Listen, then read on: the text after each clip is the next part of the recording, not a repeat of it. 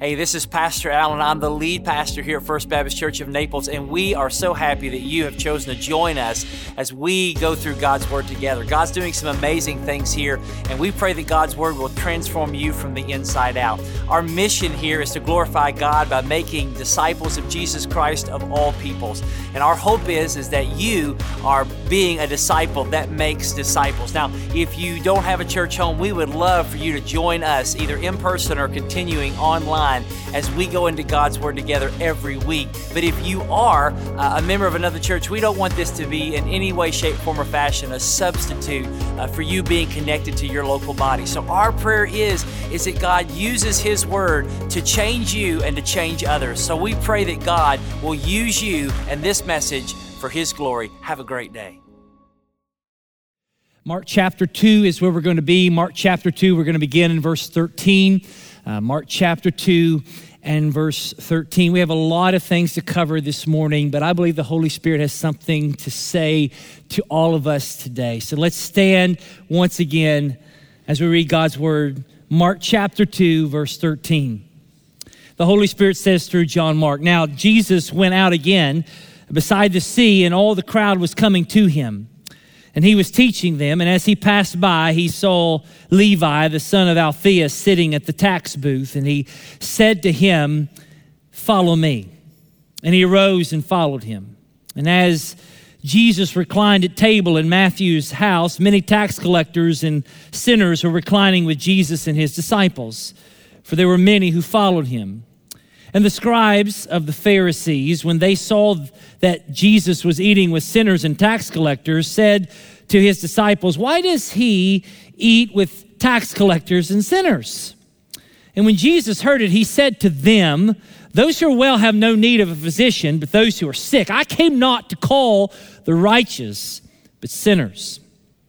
Now John's disciples and the Pharisees were fasting, and the people came and said to him, 'Why did John's disciples and the disciples of the Pharisees fast, but your disciples do not fast?' And Jesus said to him, Can the wedding guests fast while the bridegroom is with him? As long as they have the bridegroom with them, they cannot fast. The days will come when the groom is taken away from them, and then they will fast in that day. No one sews a piece of unshrunk cloth on an old garment. If he does, the patch will tear away from the new from the old, and a worse tear is made. And no one puts new wine into old wineskins. If he does, the wine will burst the skins, and the wine is destroyed, and so are the skins. But new wine is for new, fresh wineskins." You may be seated. How many of you love to eat? You got to eat. Say, who do you think you are? You can't get far unless you eat. We live in a world of foodies. Some of you are foodies. We watch television shows about people cooking food.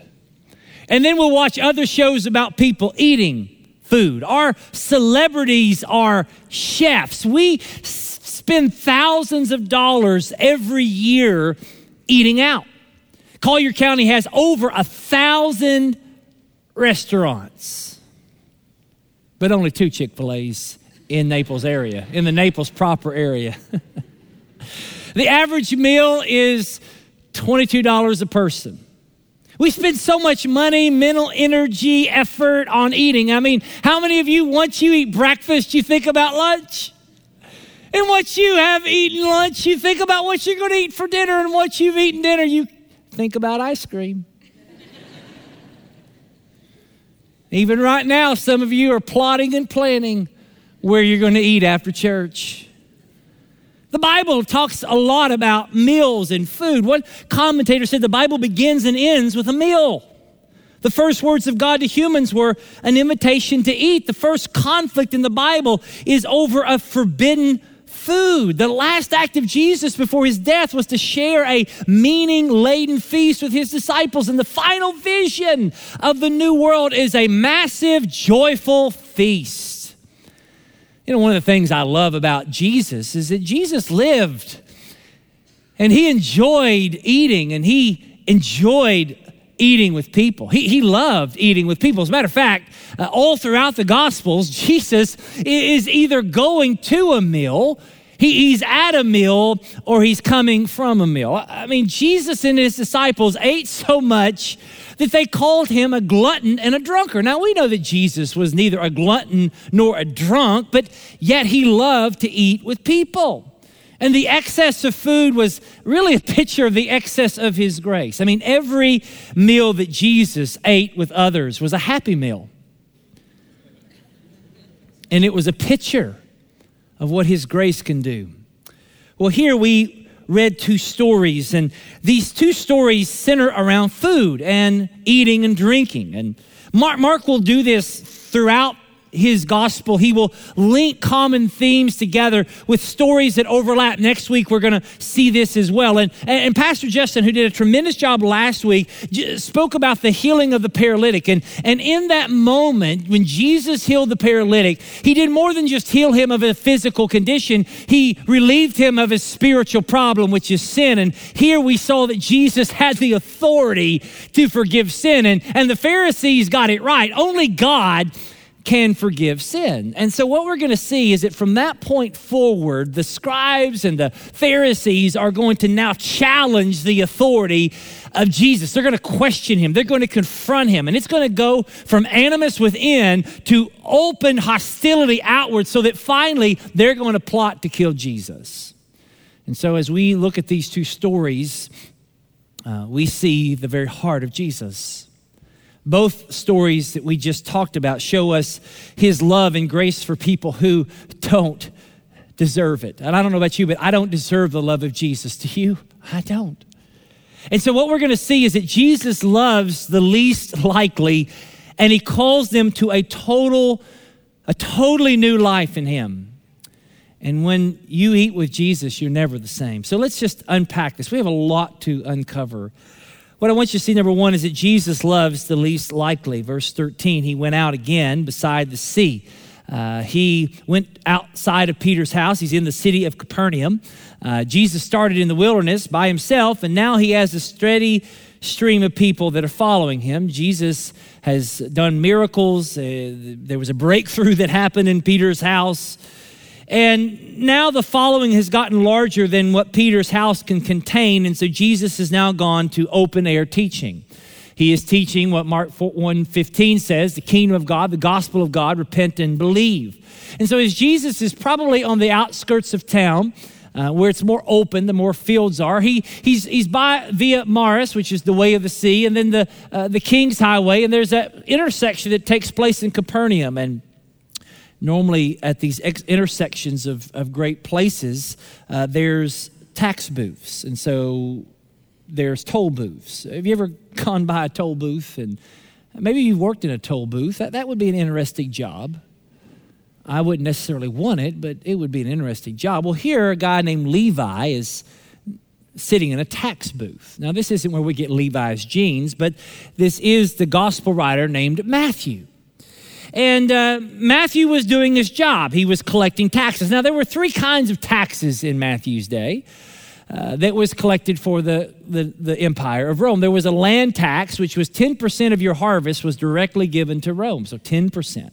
Then there was a poll tax, a census tax. It was a denarius, a day's wage that was sent annually. And then there were customs, duties that were taxes on goods and values. And so that's what Levi was doing. He was at this major intersection, which was the dividing line actually between kind of two districts. There was Herod Philip's district, which was in the Golan Heights in the northern part. Then there was Herod Antipas's district, which was in the Galilee. And then the other brother, Herod Archelaus, who had Judea. And here Levi was taxing people, and Rome would farm out taxing to the locals. And so Rome stopped taxing around 30 BC, and they would go through these conglomerates, these locals who were almost like investment firms.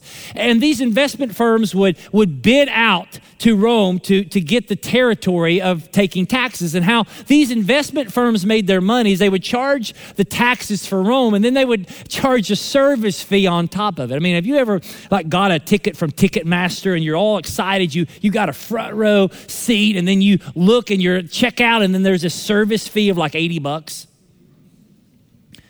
Well, that's kind of what's happening here, except the tax collector who was a part of this investment group had no regulations and the authority of Rome behind them. And so you would come to them and with whatever goods or whatever you have, or they would assess your goods and say, they would be the ones that give the value. And so the value may be like $10 and say, no, I think that's really $100. And so they would then say that we want a certain percentage of that. And basically, they were the inverted Robin Hoods. Instead of stealing from the rich to give to the poor, they were stealing from the poor and making themselves rich. And no one could stop them. They had the power of Rome. And so what makes this a really interesting story is that Jesus is going to call probably one of the most hated men in Israel. I mean, if you work for the IRS, you don't tell anybody, right?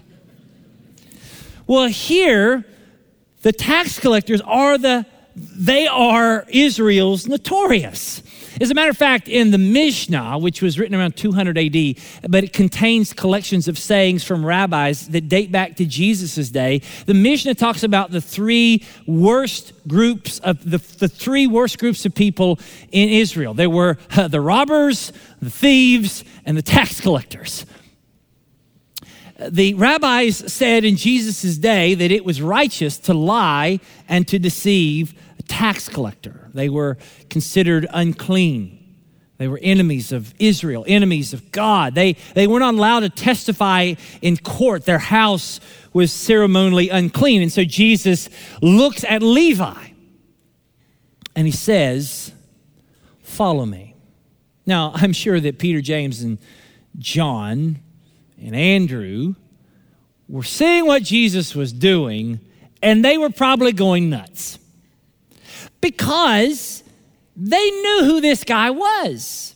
And I want you to also understand that rabbis in that day did not invite people to follow them. They had people that begged to be a follower of them. But here Jesus, he goes to Levi. He initiates the relationship with Levi. He seeks Levi, even though Levi wasn't seeking them. And so here Jesus says, "Follow me." The same command he gave to those 4 fishermen, he gives to this now notorious tax collector. And I'm sure that if you were there that day, those 4 fishermen, there would maybe be a debate over what was more shocking. Was it more shocking that Jesus asked Matthew to follow him, or was it more shocking that Matthew actually got up and followed him? Because what we see here is that he leaves his tax booth. He makes no excuses. There is just simple repentance and faith. He repents of his old life and trusts in Jesus for his new life. Luke chapter 5:28 says that he left everything. He walked away from it all. He walked away from his career, from his future, from everything, because he understood that to follow Jesus meant that he had to choose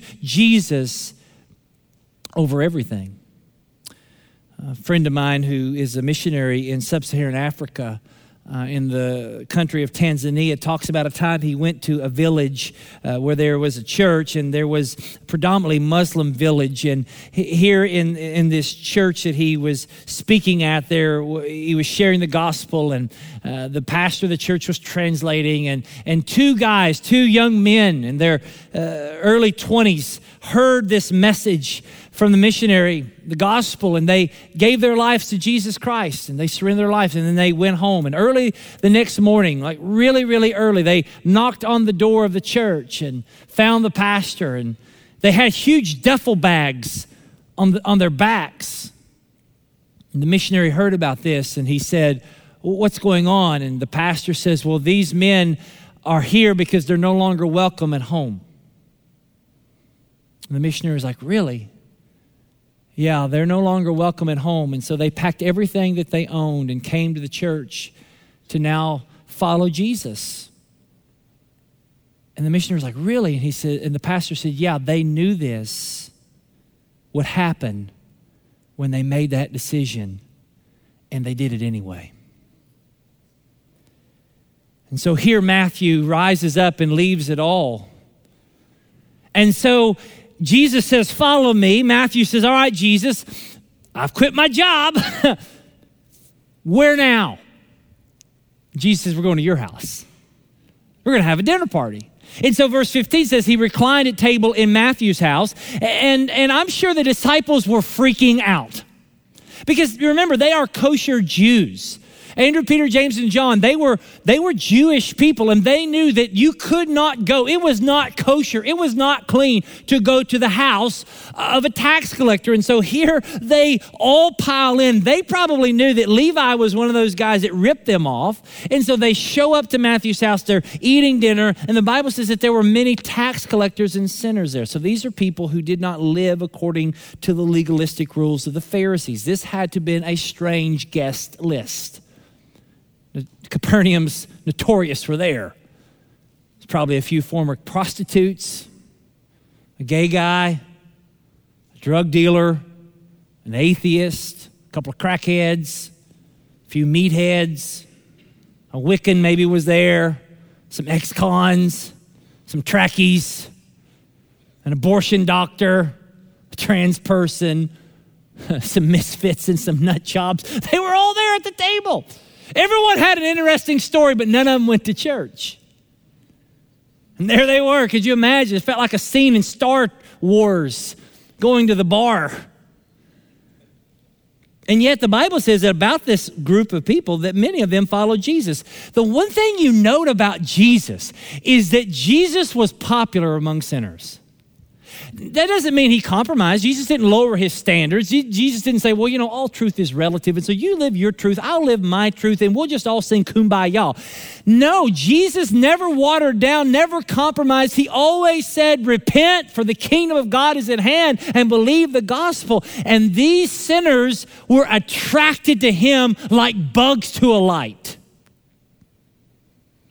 And so this feast was a celebration. It was a celebration of salvation, a new community. That's who they used to be, but here's who they now are. And so everything's great. It's a great dinner party. But then verse 16 happens.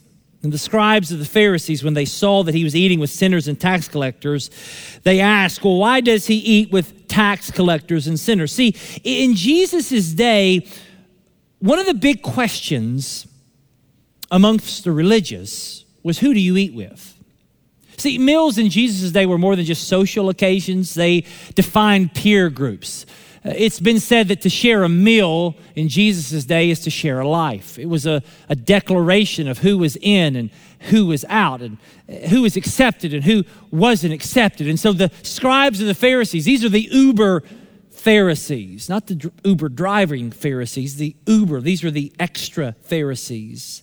When we hear the word Pharisees, we kind of cringe. We think these are the enemies. I mean, there were four kind of religious groups in Jesus' day. There was the Pharisees, the Sadducees, the Essenes, and the Zealots. The Sadducees were kind of the liberal group. The Essenes were kind of the wacko group. And the Zealots were the political nationalists who really wanted to just blow up stuff. And you have the Pharisees. Now, again, when we hear Pharisee, we think heresy, and we think that these are evil people, but they were actually the Bible-believing evangelical conservatives in Jesus' day. There was about 6,000 of them, 1% of the population in Israel. They were, if you really look at their theology, they were the closest religious group to Jesus. They had a high view of Scripture and a low view of humanity, and they were hyper-nationalistic. And they started out really good. I mean, Ezra, the scribe, kind of founded the Pharisees out of the exile period. And they had a heart for the holiness of God, but they had lost God's heart towards people. They had a passion for separation. They had a passion for holiness. And I think that's what's missing in the church today. But yet, their agenda was all about getting people to keep the rules. They believed that if the nation of Israel would keep Torah, the 613 laws, just for one day, then this would usher in the Messiah. They weren't bad people. They just lost their vision for God's heart. They saw what happened. They saw the dinner party. They weren't invited. And so they go to Jesus' disciples. Notice they don't go to Jesus, they go to his disciples, because people love to criticize indirectly. They would be good Baptists. They say, what is Jesus doing at this party? He's a renowned rabbi. He has now rendered himself ceremoniously unclean by being at a tax collector's house and eating with those people. See, what the Pharisees in Jesus' day were like middle schoolers.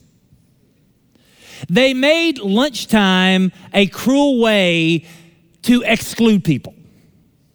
And so you were either in the clique or you were out of the clique. And meals were used to exclude people, but Jesus is going to use meals to include people. So in verse 17, when Jesus heard the griping of the uber Pharisees, he doesn't go around them and tell like, hey, Peter, tell them this. No, he goes straight to them. I love Jesus, don't you? Like people running their mouth about him. What does he do? He goes straight to them. And he quotes them a well-known proverb in that day. Now, this was a well-known, like this wasn't something just Jesus made up extemporaneously. This is something that people knew, and that is this, is that those who are well, those who are healthy, have no need of a physician, only those who are sick. And so basically Jesus is saying this, what kind of doctor only goes around healthy people? Like you call your doctor, you're sick. And you call the doctor's office and you talk to the administrative assistant on the phone, the receptionist, and you say, hey, I need to have an appointment with Dr. So-and-so, and I'm sick, I'm not feeling well, I'm just struggling, I need an appointment immediately. And the receptionist says to you, I'm sorry, the doctor only sees healthy people. I mean, a doctor that really only sees healthy people is not a good doctor at all. It's a horrible doctor. And so Jesus says here, I have not come for the righteous. I've come for the unrighteous. I didn't come for those who are healthy. I came for those who are sick. I didn't come for those who have it all figured out. I came for the mess ups, the left out, and the sin sick. And here's the truth. Sadly, those who think that they are not sick were the sickest of all. See, Jesus came for the sick. So Jesus here is doing this meal on purpose. You know, Jesus is more concerned about holiness than any of us are. And yet Jesus never apologizes for eating with this group of people. Why? Because Jesus is the true and only doctor who took on the sickness of his patients to make his patients healthy. Think about that. See, Jesus could not do the work of Savior unless he's around people who need to be saved. He loves the least likely. Now, what do we do with this? I mean, how do we think through this? Well, here's the question we need to all ask ourselves. What sort of people do we not want in our church? Like if you were to make a list, who would you exclude? And then you're saying, well, preacher, no, I mean, we love everybody. Did you not see the sign of you're loved here? Like, we love everybody. We want everybody. And we say that verbally, but do we really mean it in our hearts? Or is there a little group? Like, preacher, I love everybody, but man, there's just a certain group of people I just don't really want to see in our church. Like, if we had a segment of those people, I would be uncomfortable. Like, I don't really want them around my kids. So like, hey, if they start coming here, then we need to change our kids ministry to have a group for those kids and then our kids, because we got to keep our kids sanitary. And so we, in our own hearts, we don't really want people that don't vote like us. I'm like, who'd you vote for? I mean, oh, really? You voted for them? You're out. We don't want people that don't dress like us or parent like us or talk like us or live like us or messy like us, because many of us, we don't want to see our Christian bubble popped. But let's be honest. Those are the very ones that we must go after. And those are the very ones we must love on. Because Jesus came for those people. Because you know what? We are those people. See, this is not you've heard me say this before, right? This is not the country club church. This church isn't a country club. This isn't the Good Ship Lollipop. This isn't a cruise ship. This is a hospital for sin-sick people. And the ground is level at the foot of the cross. And there is none in this room so bad you can't be saved. And there's none in this room too good, you don't need to be saved. Everybody needs the one person who can save everybody. Jesus. Jesus loves the least likely. But then he doesn't just love them, he doesn't just eat with them, but he wants something more for them. And God wants something more for you. And that's this second little story. And that is this, is that Jesus calls us to a totally new life in him. You'll see in verse 18 that after this little episode here, the disciples of John the Baptist, and the Pharisees, they were fasting. So let me just give you a little more background here. There were three pillars to the religious the Jewish religion. The three pillars of the Jewish religion are prayer, almsgiving, and fasting. Notice Jesus addresses all three in the Sermon on the Mount. The Pharisees fasted twice a week. But the Bible only commanded that they fast once a year. Now, later on, after the temple is destroyed, after the Babylonian captivity, Zechariah the prophet does say that there are 4 other fast days that should be days of mourning as they're longing for the temple to be rebuilt and they're longing for God to come back. And so at the most, there were 5 days of fasting that were called by the Torah. And yet, what are the Pharisees doing? They're fasting 104 days. So one thing it tells us is that they were probably skinny. They were skinny. And so they wanted to be holier. I mean, if the Bible says you're only supposed to do it 5 times, I'm going to do 104 times. And so the people came to Jesus and they said, you know what, the Pharisees fast, the disciples of John's fast. Why aren't your disciples fasting? Like, have you ever, it seems inconsistent. Like, it's like you're a good preacher, but you don't give any money to the church. You're a good speaker, but you don't really attend church. You don't really attend a small group. It seems very contradictory. It's really hard, Jesus, for us to take you seriously if you're disciples and you don't even do the basics. And so Jesus responds. He says, can the wedding guest fast while the groom is with him? So weddings in Jesus' day were big events. If you were a virgin getting married, there would be a 7-day feast. So it would be a big party of food and feasting and celebrations for 7 days. And so it's like an unlimited Golden Corral buffet on steroids with a lot of hummus. And you would get up in the morning and you would eat and you would drink until your heart and your belly were content. And then you would go to bed, come back and rinse and repeat for 7 days. Nobody fasts at a wedding. Now that might save some money. Maybe that's what we'll think about doing at my kids' weddings. So, you know what? And I really think that we shouldn't have no food at your wedding. Right? Some of you are like, Pastor, I've been praying about my daughter's wedding and the Lord just spoke through you. Thank you. No. No one fasts at a wedding. It's like not having cake at a wedding. Like, what's the purpose of getting married if you don't have cake? Right? That's the only reason I do weddings is to eat cake. And so Jesus is saying, listen, I'm the bridegroom. We're at the wedding. My presence is here. And because I'm here, we don't fast, we feast. You know, Jesus was a walking party. And so what he's essentially saying let's kind of strip this around and let's get to the really heart of what he's saying. He's saying, listen, guys, the reason why you fast is because you are longing for God to send his Messiah here. The reason you fast is because the temple that was destroyed, you want to be rebuilt. The reason you fast is because you're not able to do what you want to do. The reason you're fasting is you're longing for all of this evil to go away. Well, here's the good news. I'm here. And everything you've been fasting for and everything you've been praying about is wrapped up in me. See, 500 years before Jesus came, Zechariah the prophet predicted that there would be a day in which the fasts of mourning and repentance would be turned to feasting and joy. Zechariah 8:19. Thus says the Lord of hosts, the fast of the 4th month, the fast of the 5th, the fast of the 7th, the fast of the 10th shall be to the house of Judah seasons of joy and gladness and cheerful feast. the prophet is saying there's coming a day that fasting will turn to feasting, that mourning will turn to joy.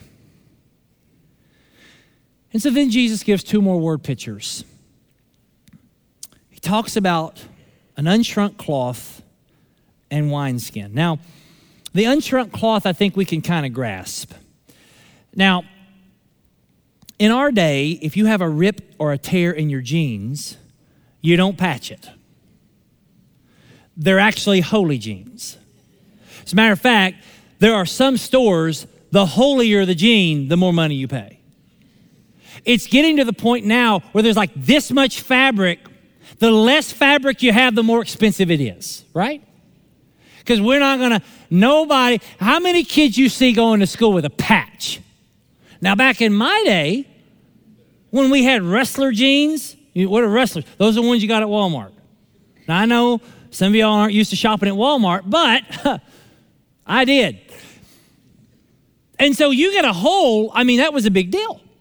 So you would go and your mom would find this patch, and anybody know what I'm talking about? I mean, anybody else? You didn't always live in Naples, come on. And so in Jesus' day, if you had a tear or a hole in your jeans were already washed. And so when 100% cotton gets washed, it contracts and it does its thing. Well, if you put a new patch of 100% cotton that's not been pre-shrunk on the hole, what happens is it's going to shrink. And when it shrinks, it's going to contract. And when it contracts, it's going to rip another hole. So Jesus says nobody puts a new unshrunk patch of cloth on a hole of an old garment, because if you do, it'll rip it apart.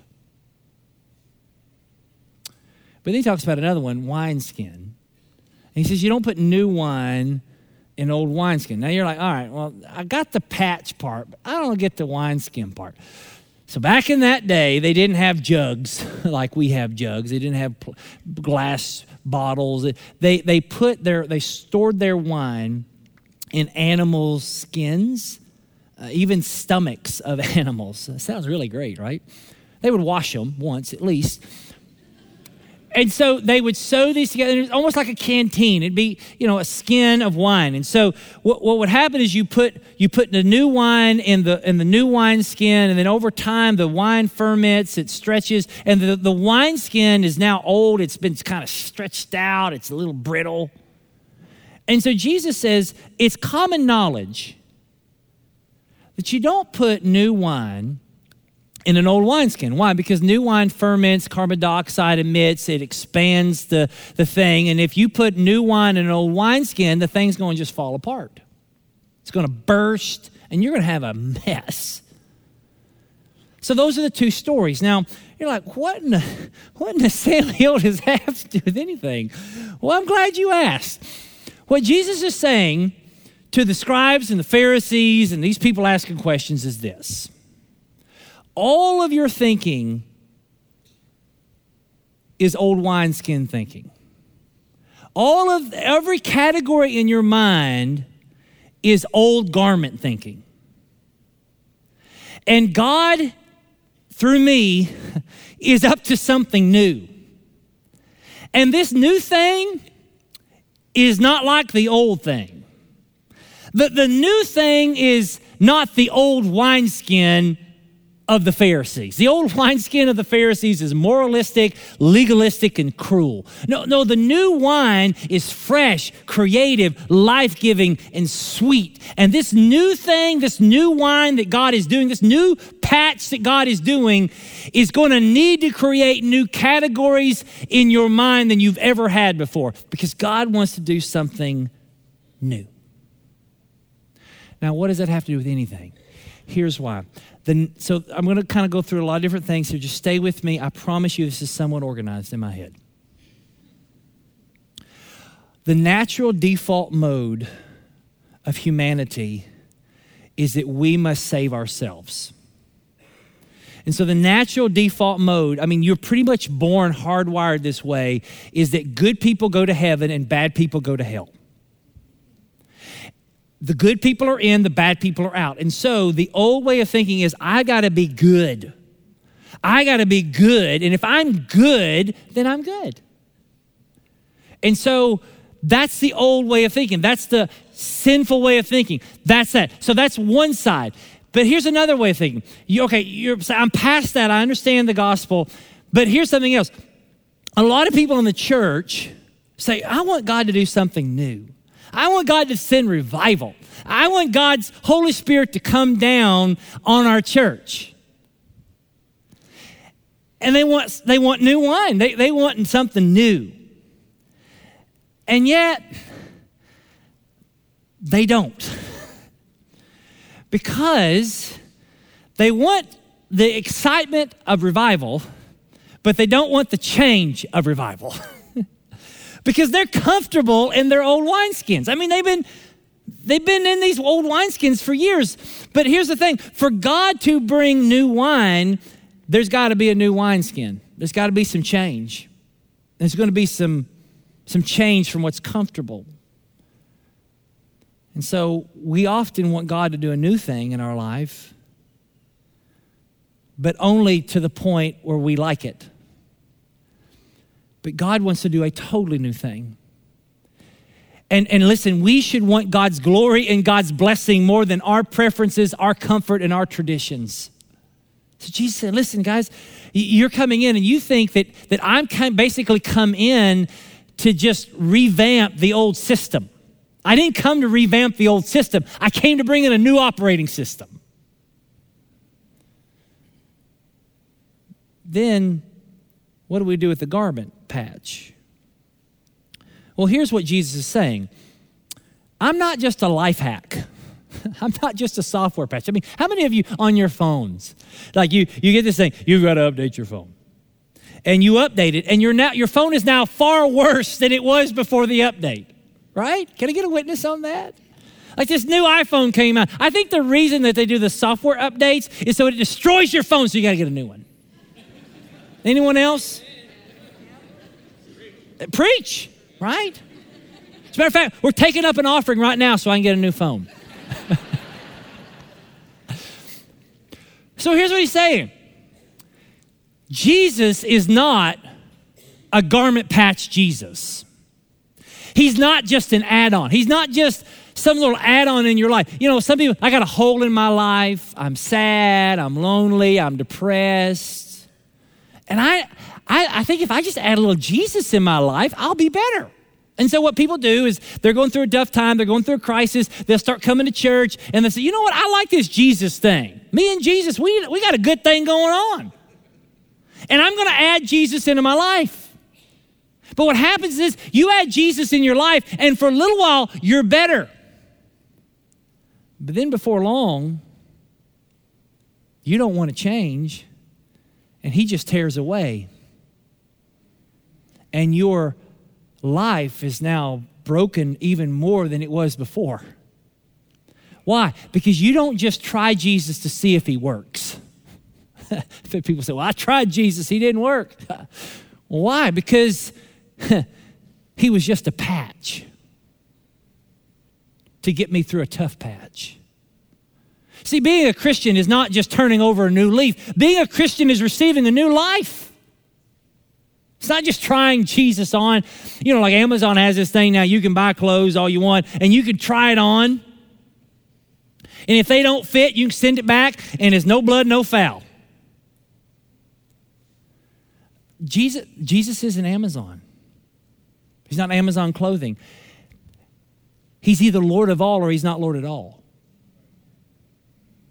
You don't just order Jesus to see if he can fit you. No, you fit to Jesus. And that's what he's saying here. You Pharisees and you scribes, you're worried about the old operating system. You're trying to put new wine in old wineskins. And listen, the new wine's got to go in new wineskins. There's got to be a new category. And listen, I'm not a garment patch. You don't just add me in thinking I can fix your problem today, because what'll happen is I will tear your life apart. But you know, here's something I love about this whole thing as we're ending, because I got to stop. The one thing I love about Jesus, and this is hopefully going to help everyone in this room and those watching online, is this. Jesus does not worry about who you once were. I mean, not once in this story did Jesus at that table say, oh, you're a crackhead. I can't sit with you. No, he doesn't worry about who. He only cares about what he's making you to be.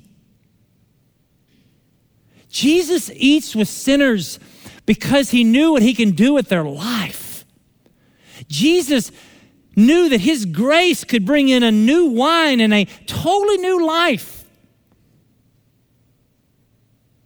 How is it possible? How can Jesus do this? He kind of gives us a glimpse of it in verse 20. He says that there's coming a day when the bridegroom is taken away from them, that they will fast. Now, we don't have time to unpack all that, but he's talking about his crucifixion and his ascension. See, Jesus knew from the very beginning he had to die. One commentator said that Jesus got himself killed because of who he ate with. See, when Jesus eats with Levi and the other tax collectors and sinners, he's drawing a line in the sand, and he's making it clear that he has come for the losers. He has come for the people on the margins. He's come for people who have made a mess of their lives. He's come for the ordinary and the flawed and the failures. And the only people that Jesus leaves out are those who don't think they need him. Because the only way that Jesus can eat with sinners without destroying sinners is that he will have to die in the place of sinners. See, Jesus paid the cost so that we can feast with him. See, it doesn't matter who you are. Jesus doesn't come to just repackage the old you. Jesus has come to change your life forever. That's why we get on our knees and sing holy. Because we're not worthy. We're not worthy. Wherever you are, whoever you are, you can just come to Jesus. You can just come just as you are. Because he doesn't worry about who you once were. He knows what he's going to make you to be. Levi, the tax collector, wrote the book of Matthew. How many countless millions of people have been saved by the grace of Jesus through the Gospel of Matthew? It is no secret what God can do, what he's done for others, he'll do for you. Amen? Let's pray. Father in heaven, thank you for Jesus. Thank you for the Holy Spirit that's in this room. And Father, I pray your Holy Spirit would do a work, that you'd call sinners to yourself. Father, I pray that you would just move in a mighty way. And whoever's in this room that doesn't know you as Savior, God, would today be the day that they say, yes, Jesus, I'll follow you. Because I know you're calling right now. Lord, thank you for saving sinners like me. I praise you in Jesus' name. Amen. Let's stand and let's sing about Jesus. Thank you for joining us as we go through God's Word together. I pray again that God will transform you from the inside out. So as we say here at First, you have come to church. Go out and be the church. Have a great week of worship. We can't wait to see you soon.